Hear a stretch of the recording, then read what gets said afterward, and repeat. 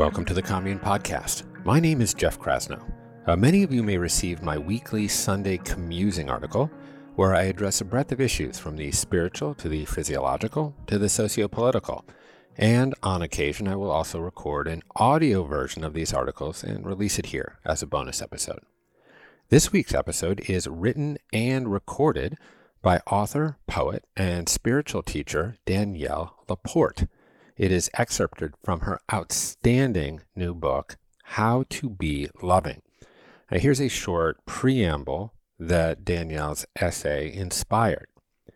We are anchored to our sense of self through a feeling of physical and psychological continuity. We look more or less the same day to day, though, of course, there have been billions of cellular deaths and rebirths since our last gander in the mirror. A mere flip through a photo album is enough to demonstrate that nothing about my physical corporeal organism is permanent. Am I the cherubic baby, the disheveled college student, or the more distinguished denizen of middle age that records this podcast?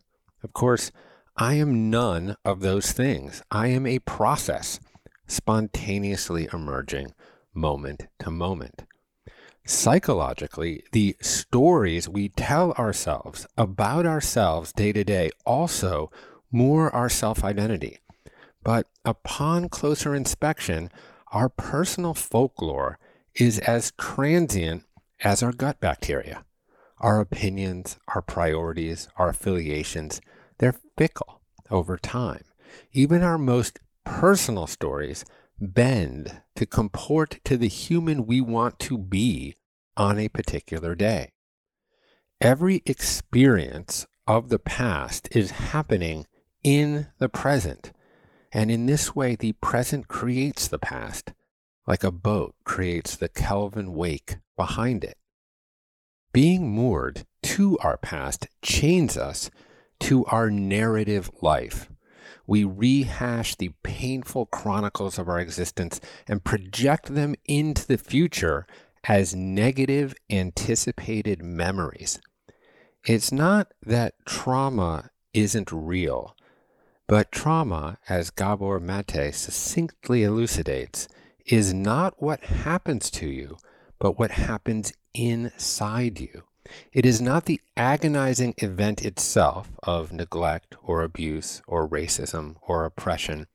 Trauma is the suffering that you bring forward, what Peter Levine calls the tyranny of the past.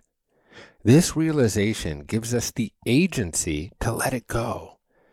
This great exhale is often the product of moving from our narrative lives to our experienced lives, the ones happening right here, right now.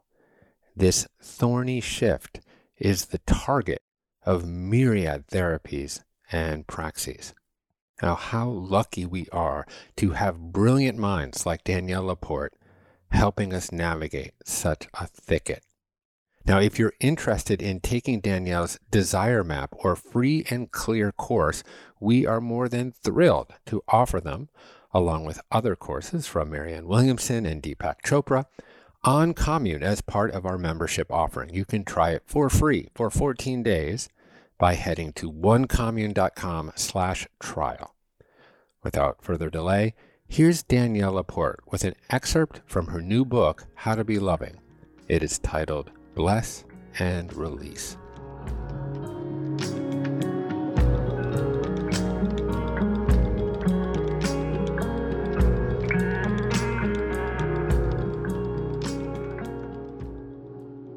Hello, my loves. This is Danielle LaPorte. And the story I'm about to give you is inspired by my book, How to Be Loving, when your heart is breaking open and the world is waking up, which of course you can get wherever you love to purchase books. We're calling this Bless and Release. Here we go. Here's my main thesis. Retelling old stories can hold us back from healing. I have had plenty of therapy. I have had Jungian therapy, Gestalt therapy, a Jewish Buddhist psychotherapist who loved to call himself a Jew-boo. Most of my friends have had a ton of therapy, which means I have gotten therapy by proxy. Goes like this. So what did she say about him projecting all that stuff onto you? Oh my God, that's brilliant. You know how it goes with your girlfriends. So for that matter, a bunch of my friends are actual therapists and coaches and healers or facilitators. And I trained some of those facilitators myself. So I am covered. There's been heaps of recapitulation and reclamation in my personal processing. I have cried. I have talked. I have tapped it out. And with the exception of one very cranky counselor who I'm sure was projecting her unresolved issues onto me and then accusing me of transference. You see, this is the shit you say after you've had a lot of therapy. With the exception of her, I am very grateful, deeply grateful for every single hour doing the work that helped free me to loving awareness. There were some very skilled mind knowers who guided me through my darkest passages of my life, and I am indebted to them. But when we stay attached to our experiences, we can create more suffering. So the healing inquiry is this.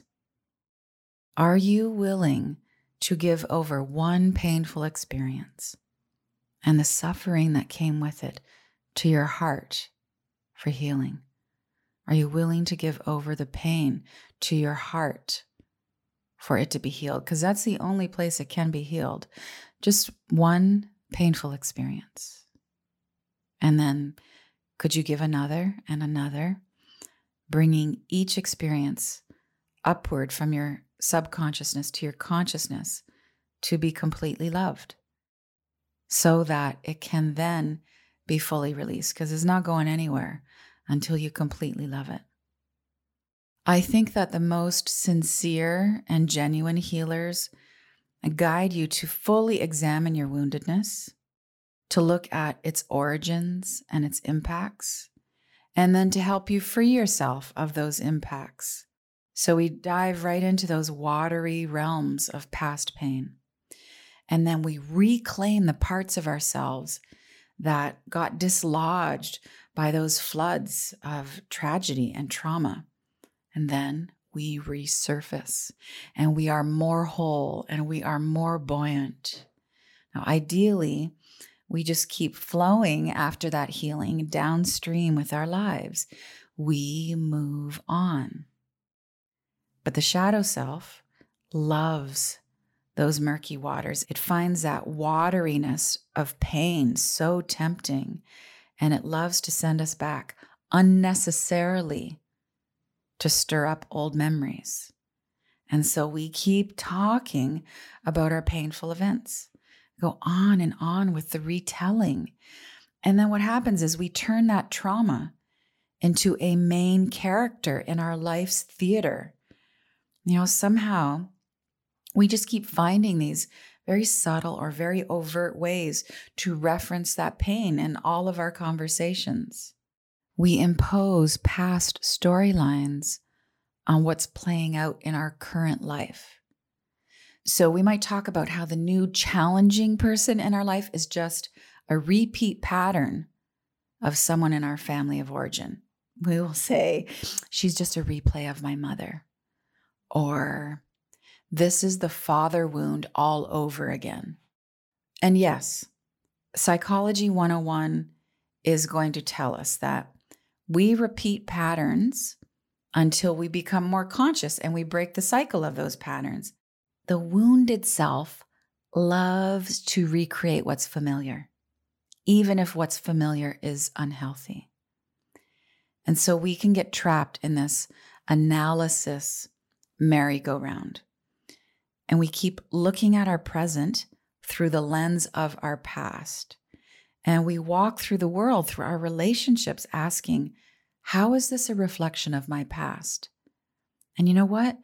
That's an incredible disservice to our healing. And it really pushes away the opportunity right in front of us to just love What's happening now? So let's say that a parent or your father figure was absent.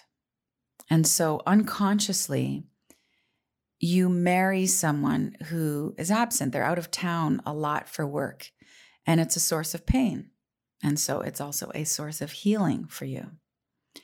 Or another past example, maybe your sister stole your boyfriend in high school, and now you're in a business partnership in real time with someone who's always stealing the limelight from you. So those old patterns may in fact be playing out. It's legit. So on one level, it's really productive to make the connection between past pain points and then what we're creating in our current life. It's productive. It's good. It's useful. Now notice I use the term created, as in what we created in our current life, not the term what we attracted. I think attracting as a term, it kind of sounds more passive. It's more passive than how manifestation actually works. Created as terminology feels more dynamic and more responsible. So, we like to think that we attracted that bad character, but that we created some good fortune. But in reality, we're creating all of it. Okay, let me jump back to how our past shows up in our present. So, seeing what we're creating is brilliant self-responsibility. It's definitely a means to empowerment, but there's a shadow side to this. There is a shadow side of correlating our past with our present life. We keep digging up what we want to lay to rest. And when we do that, what we're doing is we're re-energizing that old pattern. We're giving it energy. That energy is going to hang out in our auric field. We're reinforcing the old form. So the retelling of those painful stories can actually hold us back from healing and attracting the new stuff that we want into our life. Perspective informs our reality. Perspective informs our reality.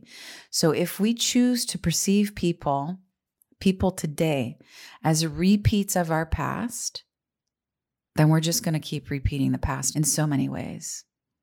We can choose to let someone be who they are for us today and not a hologram or a composite of yesterday's issues. Okay, here are some oversimplified instructions on how to let go of the past. Step 1, you identify the wound.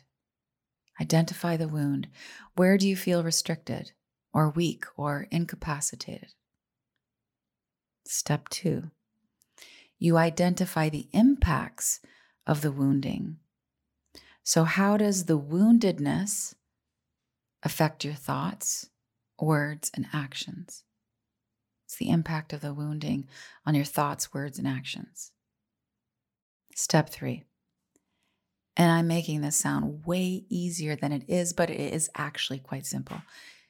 You apply the medicine of forgiving and loving kindness for yourself and for others onto the wound. And then finally, step 4, you leave the past in the past. You see the people and the events of today through a loving gaze, which is to say, you let love dissolve your doubts. All right, home stretch. Let's talk about letting go versus cutting cords. So if you've done some metaphysical homework, and my guess is that you have because you are here, then you've probably come across the idea of, quote, cutting energy cords, end quote. So cutting cords with people and places. We just send all that energy back to its source and we cut those cords. Now, I give props to that practice. That practice can be a very powerful remedy to imbalances. It can really help us protect ourselves. But sometimes, if you're in an emotionally volatile space, it can be difficult to dissolve those energetic ties with people that you are angry at, or with a situation that felt wounding or hurtful. And my experience is that the gesture itself of cutting ties can have this underlying aggression. And that will just generate more angst and aggression, which is just another energy hook, which is just more of the same story, which is not the direction we want to be going in. You cannot let go of something that you are aggressively trying to let go of. You know, the grip is still there. So what we want to do is to gently and thoroughly let go of all the residual scars of a painful connection or an event. You want to let go of your part in the pain and their part in it, and the pain in the middle and the pain over the pain. And then we want to offer it all up to be transformed into a higher vibration, which, by the way, is how we create wisdom. And we do this with the help of the divine, with the help of love. We refine our suffering into light. So we don't want to approach this as a cutting away or as a separating from our sorrow. This is about turning to the divine, to our heart center with our pain, bringing that to love, and then being healed through that connection. So ultimately, this is about identifying with our expansive nature, our essential self. So ultimately, this is about identifying as our true nature, as our divine essence, identifying with our expansive nature instead of feeling constricted. Constriction grips, and expansion has room for things to flow. And when we're expanded, we open ourselves to receive more healing and more blessings. So, nothing leaves until we thoroughly love it. It's what everything we created wants, just to be loved. We can't curse it to release it. We can't attack it to release it. That only creates more clinging and more pushback. You bless it. Maybe it sounds like this. Thank you for what you taught me. May you be free. And then, whatever it is, a relationship or a painful thought form, it gets what it's always wanted, some love. And then it goes on its way.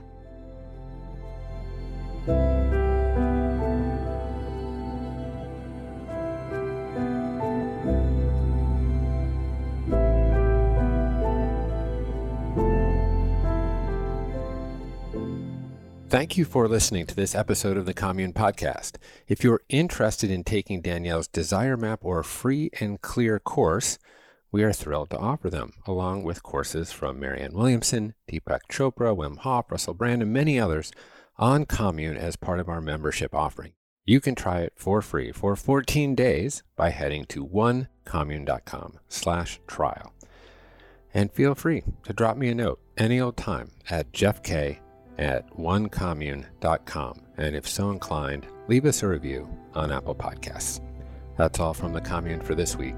My name is Jeff Krasno, and I am here for you.